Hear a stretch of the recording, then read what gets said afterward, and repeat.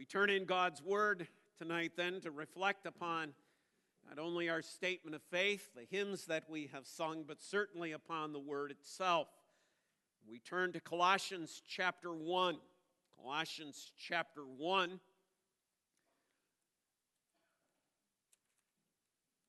two articles from the Belgic that we have used as our statement of faith tonight certainly cannot be completely dealt with in one sermon, nor can in one sermon you deal with all that God's Word has to tell us about the church as well. So we are but dipping in, as it were, this evening. Colossians chapter 1, we're going to begin to read at verse 15. Speaking then of Christ, who is the subject and referred to in this section. He is the image of the invisible God, the firstborn of all creation.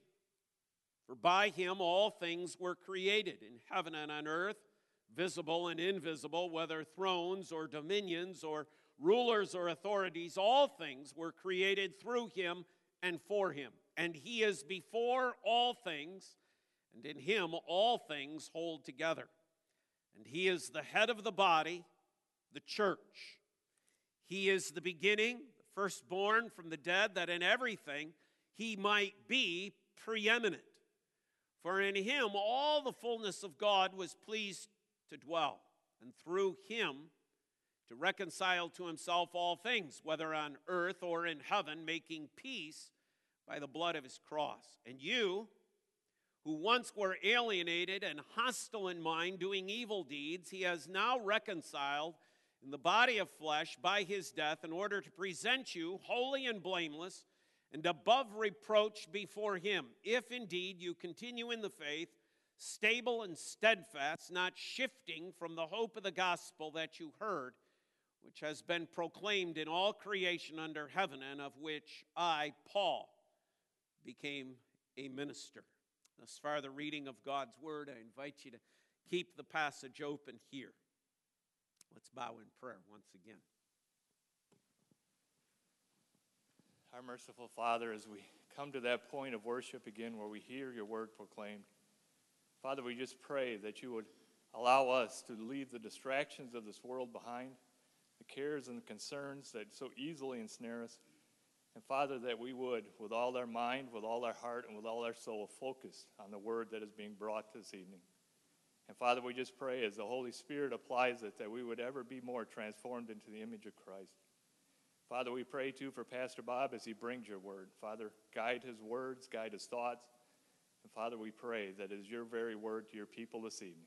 All this we pray in Christ's name. Amen. Amen. I want to look at three things in regards to Colossians 1 and how it pertains to the Belgic confession. First of all, the preeminence of Christ. Secondly, then, the historical context out of which the Belgic statements were made. And then thirdly, the illustrated church.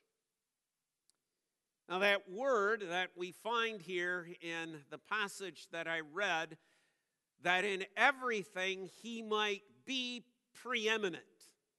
It's a big word. It's a big word. We might look at it and say, I don't understand what that means. And that may be true, and I hope that by the time we're at least done with this section, you have at least somewhat of an idea of what it means to be preeminent. Let me use an illustration from life in the world in which we live as well, although you probably have never had this happen to you. Maybe some of you have. There is this thing in our nation that is called eminent domain. It's the right of eminent domain. It means that the government has the right to take private property for public use. Many of you remember there used to be down by 131 and Pearl Street by the Big Boy. Sitting in the middle of a parking lot there was a home. That's because the gentleman who lived there was stubborn enough, okay, and fought the city enough that even though they paved a parking lot all the way around his home, he stubbornly dug in his heels, and the government decided it wasn't worth the tax money that it was going to cost to fight him in court, and so they simply waited until he died, tore down the house, and paved over it. But everybody else, you see, it was the right of eminent domain. Now, the government can't just take your property. They have to compensate you for it, but guess who gets to determine what the compensation is? Not you. It's not what you think your property is worth. Now, you understand how that has to function in some way. Imagine what the freeway between here and Muskegon might look like if the government didn't have the right to eminent domain. If every single individual could say, nope, you're not taking mine. One would wonder why we'd build a freeway in the first place. Of course, then we'd go back to simply paths and gravel roads and just a road to the next neighbor, and that would make life difficult as well. So in order to function as a society, we have given to the government a right to this eminent domain. Basically, a right to rule, a right to govern. So when we talk here about the preeminence of Christ, what we mean by that is this.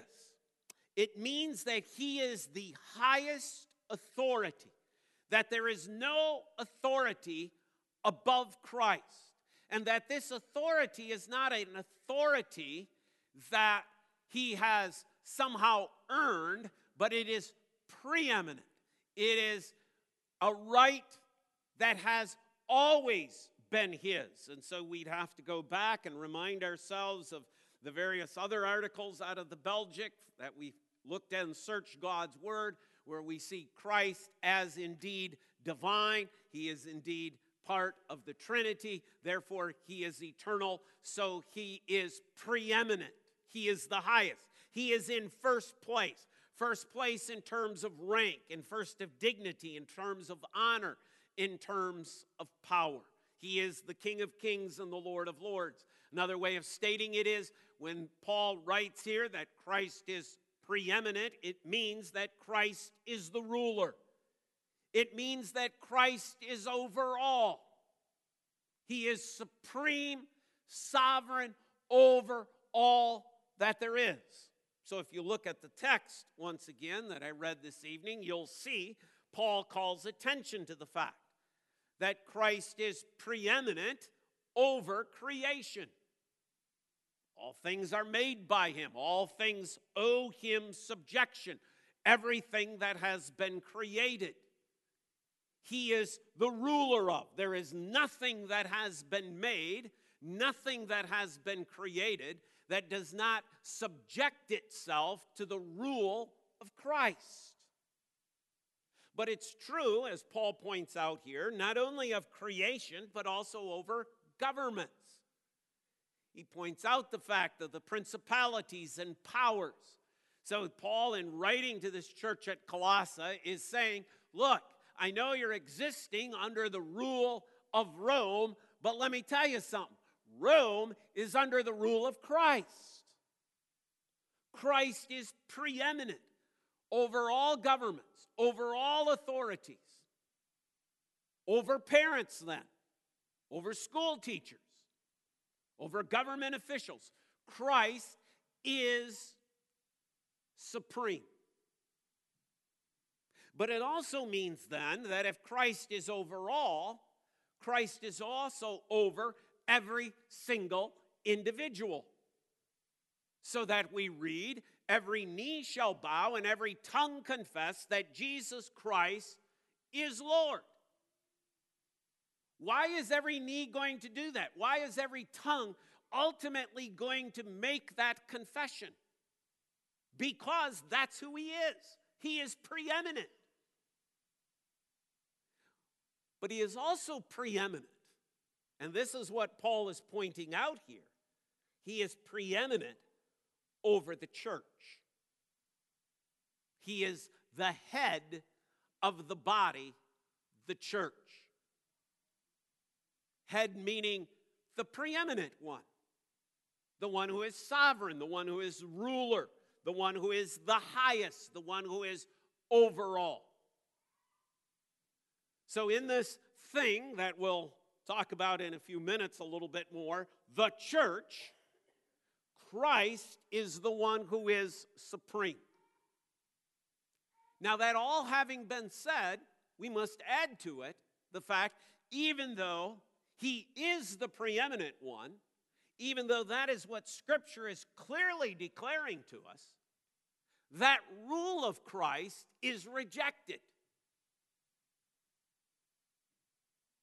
That rule that Christ has, that sovereignty over all things, that first place that Christ is to be given, is a rejected belief of mankind. Man in his sin naturally rebels against that authority. Man's ultimate sin of pride, thinking that he is in control himself, that he is sovereign over his own life, naturally, as a sinner, rejects the rule of Christ over anything. So when young people go to school these days, oftentimes they will hear nothing about Christ in creation. That's rejected. It's rejected for a human model. It's rejected for lies. It's rejected for false teaching, a false philosophy, a false belief. Governments do not submit to the rule of Christ. There are some governments that are formed in this world that are, in their own constitutions, opposed to Christ. There are certainly individuals, and believe it or not, there are actually churches that are opposed to the rule of Christ. Paul points this out. If you still have your scriptures open, go into chapter 2. Go into chapter 2. Pick it up with me at verse 16. Therefore, as you received Christ Jesus, the Lord, we could say, therefore, as you receive Christ Jesus as preeminent Lord, so walk in him, rooted and built in him and established in the faith, just as you were taught, abounding in thanksgiving. Why? See to it that no one takes you captive, takes you away from that thinking, takes you away from the beliefs that Christ Jesus is Lord. See that no one takes you away. How? By philosophy, by empty deceit, by according to human tradition, according to the elemental spirits of the world, and not according to Christ. For in him the whole fullness of deity dwells bodily. And you have been filled in him who is the head of all rule and authority. See how Paul's coming back to that here? That idea of Christ as the preeminent one. What is he warning the Colossian church of? Be careful, because there are those who have rejected Christ. There are those who have put aside Christ's preeminence, and they may seek to take you captive by their empty arguments, by their human traditions, by their empty philosophies.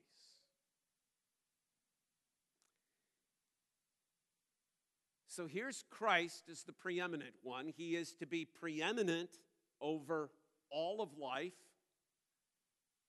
He is to be preeminent over the church. Now we go back to the historical context. Here we have Guido de Bray writing an explanation for the officials in France of the existence of these people who are known as Reformed. He understands that in the historical context in which he is living in 1560, that the concept of Christ being the head of the church has been forsaken. On the one hand, you have the existence of the Roman Catholic Church, a church that is governed supposedly by a successors to Peter and by bishops in communion with the Pope, with a liturgy that is then to be centered on the Mass. The understanding is that every church is to be exactly alike. There is to be no differences. There are to be no distinctions. Every worship service is to be exactly the same. No distinction, no changes whatsoever. Because we got this from Peter. And our Pope got it from Peter. And the bishops rule under the authority of who? The Pope. Under the authority of who? Peter. Who's missing? Christ. So we have this ecclesiastical setup of a church that in its working, in its operation, is denying the truth that we just read, that Christ is preeminent, that Christ is the head of the body, the church. The reformers are looking at it and saying, that's not happening in the Catholic Church. You've abandoned the preeminence of Christ. On the other hand, we have these Anabaptist folks. These folks that have raised all sorts of anarchy in the city of Munster, in all sorts of revolt. It is mind-boggling when you read what happened there as far as their throwing off of church authority, they're throwing off of civil authority, they're throwing off of biblical authority, and it simply became whatever the prophet told us to do, that's what we do. And the one thing the prophet is telling us to do is we should have nothing to do with anything that looks like an institution church. Nothing that has anything to do with organization, nothing that has anything to do with form, shape. We must flee that, we must run from that, and we will each be an authority unto ourselves. Where is the preeminence of Christ? Where is the teaching then that Christ is the head of the body, the church? It was forsaken. Now, as I have been telling you, we live, in this same historical context. The context has not changed. We may think, lots has gone on, lots of changes have been made since 1516. No, they haven't. The Roman Catholic Church still operates by those same principles in terms of its authority. And the Anabaptist still operates on its same territory. In fact, it's growing. And its special seed of growth is here in the United States. Why? Because in the United States, there is this thing of rugged individualism. And so we make our own rules, and we're not going to submit to anybody. I'm going to leave my house in the middle of the parking lot, whether it makes sense or not. I don't want anybody telling me anything. And that, my friends, includes, for many in this day and age, the church. You got no authority over me. You can't tell me what to do. So people just do their own thing.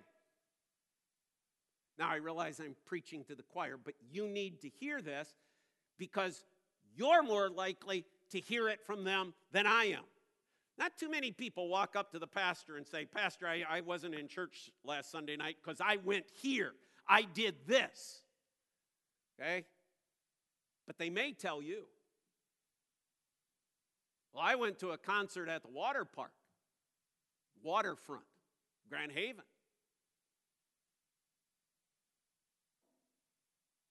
What is that? It's rugged individualism and a lack of submission to the Church of Jesus Christ. It's a denial of the preeminence of Christ. Well, I didn't go to our church. Sunday nights, I don't go to our church. I go to another church. Oh, under the authority of the elders? The elders gave you? No, I do that on my own. Nobody can tell me what church I can go to. Nobody? What happened to Christ as the head?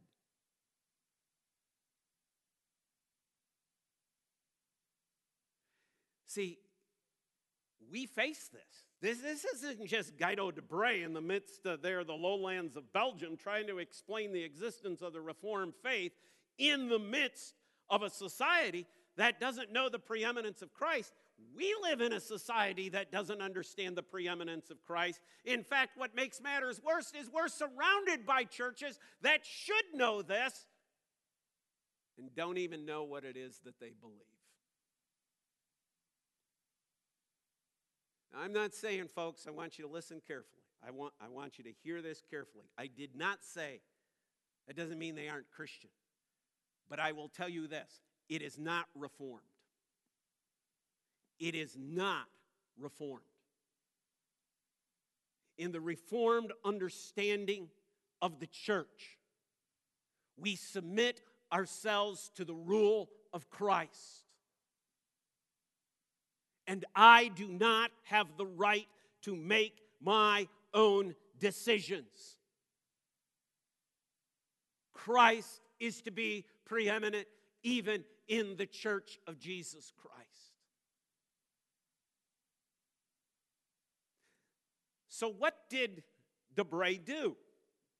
Here's the two places. They both sort of end up in the same place, but you have the extreme of an institutionalized church that is so institutionalized that it covers over corruption.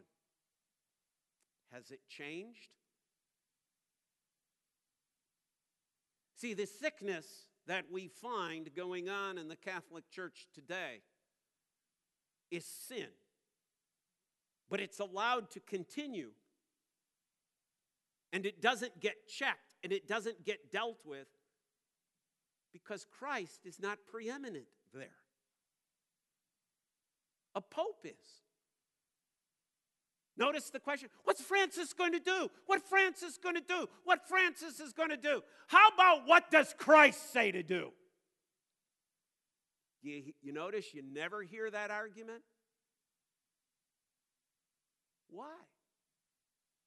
Because it's the same issue that de Bray was dealing with.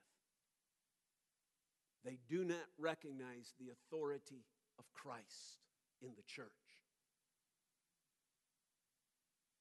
Nor do those of that rugged individualism. So what does de Bray do? He goes back to the Word. He goes back to Scripture. And that's what we do as Reformed people. So let me offer to you the one that comes from our text tonight. The illustrated church. What does it look like? It's chapter 1 of Colossians, verse 18. And he is the head of the body, the church. He is the head of the body, the church. There is the illustration. What is the church? The church is the body. Notice it's repeated in verse 24. Notice now I rejoice in my sufferings for your sake, and in my flesh I am filling up what is lacking in Christ's afflictions for the sake of his body, that is the church.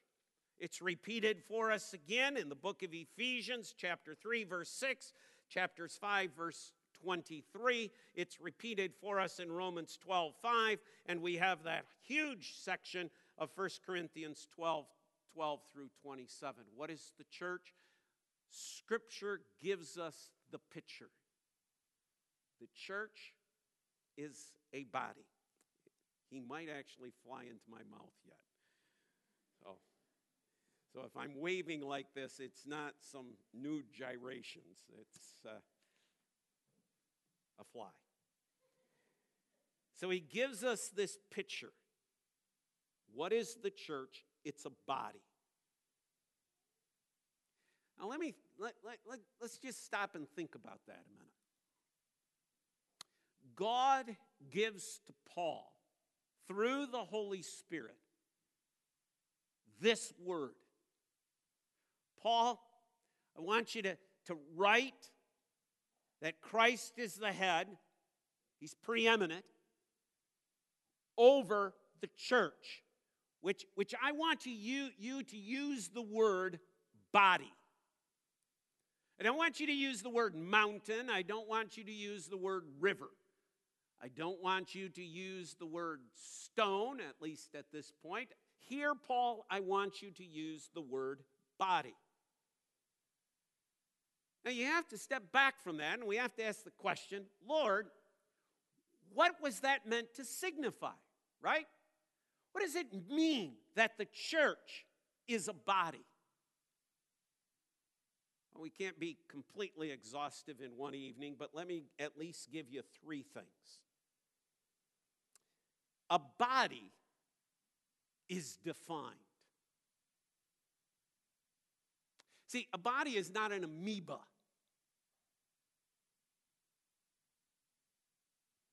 A body is something that has definition.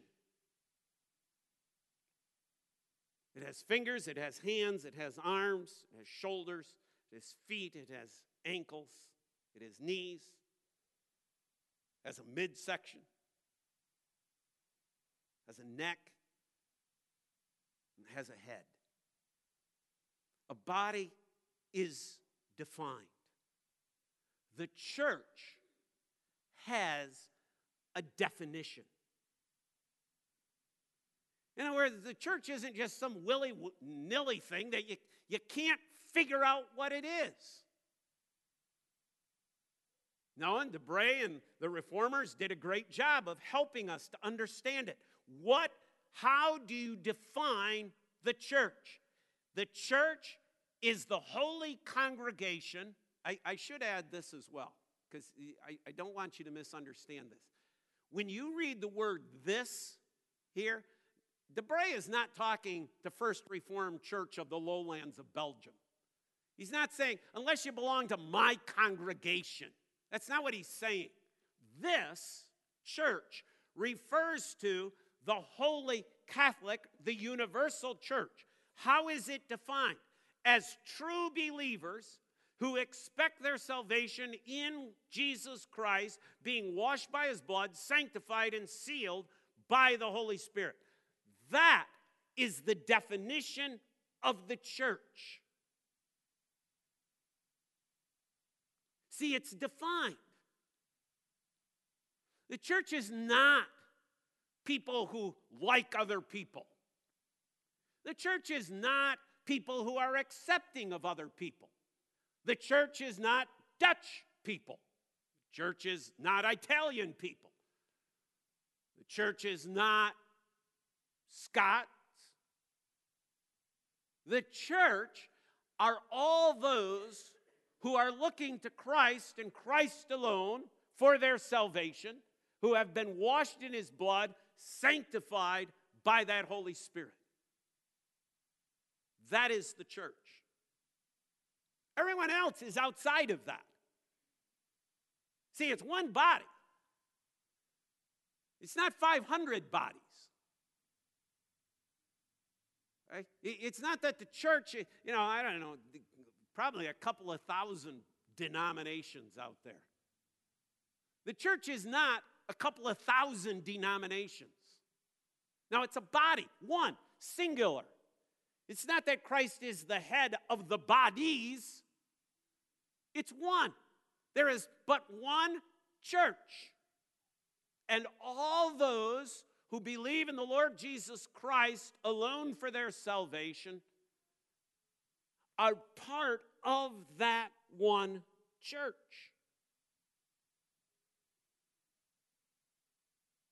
Secondly, as you think about a body is not only defined, but a body is also limited. A body can only do certain things, and it has certain properties that govern it as a body. Okay? I'm not a star up in the heavens. That star in the heavens has different qualities and so on that make it up. That's not what a body is. A body is limited. So when you think about the church, yes, it's all these believers, but there is also a certain limit placed upon that. What do I mean by that? That the church is gathered into an organization under which elders and deacons exist and the sacraments are dispersed. This is the church. I don't think my brother will disagree with me, and I certainly mean him no offense in this, but I have never met a Gideon who is not a member of a church. Why? Because the Gideons is not a church. It's not the Gideon church. That's not their limit. They Christians, but not church. You know, think about that list then. See, the church is not just an organization. It's not a Bible society. The church is not a mission agency. The church is not, I'll step in it here. The church is not the conference grounds. That's not the church. There may be some Christians joining together to praise God, but it's not the church. Nor is Young Life. Young Life is not the church. The church exists within the confines of certain limits. Christ is the head of the body, the church. A body is defined, a body is limited, and a body has multiple parts. No, that's Paul's point, right, in Corinthians, that we're not all noses, that we're not all, we're not all hands, we're not all feet, okay? We're not all elbows. If we were, where would the sense of hearing be? Where would the sense of smell be? That's Paul's argument. There are these various parts, individuals who are made up, and that's what Paul drove at in the passage I read as our call to worship from Ephesians. That's what Paul is driving at here in Colossians. You who were far off have now been engrafted into what? Into the body. We've been brought in. We've been made part of it as Gentiles, of the body of Christ. So Paul's picture that he gives to us from the Lord is of great diversity. That it's not all one. In fact, the very definition would say it can't be one. The church, by its very definition as a body, is to be understood as diverse. Which is opposite of what the Catholic Church was teaching. And the fact that it had to come under structure is opposite of what the Anabaptists were saying. And the fact that every body has a head. Why does Paul have to tell us that? And he is the head of the body, the church, so that you and I remember who the preeminent one is.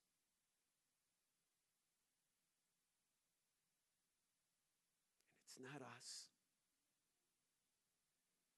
It's Christ.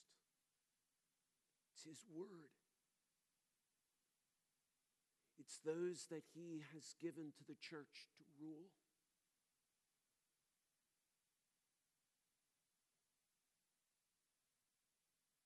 And I've told you this before, but they were willing to die for that.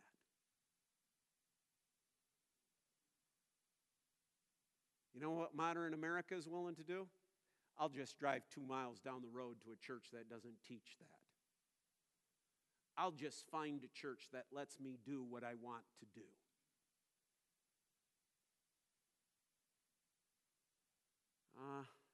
People think they're doing perhaps wonderful things. And in of themselves, perhaps they are good things. But when we do them in our own authority, then we're violating Scripture. Because Christ is the head of the body, the church. Let's pray. Father, thank you. These are challenging words to us in the day and age in which we live. We live in a world, Father, in which we're not supposed to talk about such things. We're all just supposed to get along real nice and just say nice things. And this idea of defining and limiting the church runs so at odds with the world. It's the human traditions, it's the empty philosophies that are out there in the world. But it's not only in the world, it's even oftentimes within the church itself. And yet, Father, nothing can take us away from the truth. The truth is there, that Christ is preeminent. Lord, we pray. We pray that as just a local church here in the midst of Coopersville country, that we may seek to be that which this verse calls us to be. The body of Christ, where the head, Christ, rules and reigns. But Father, not only collectively, but individually. Father, may in this week the rule of Christ impress itself upon all that we say and do. Even as we sang a few minutes ago, that Christ be seen, that we be reflections of Christ in this world, including submitting to the preeminence of Christ, in whose name we pray. And God's people say, amen. 300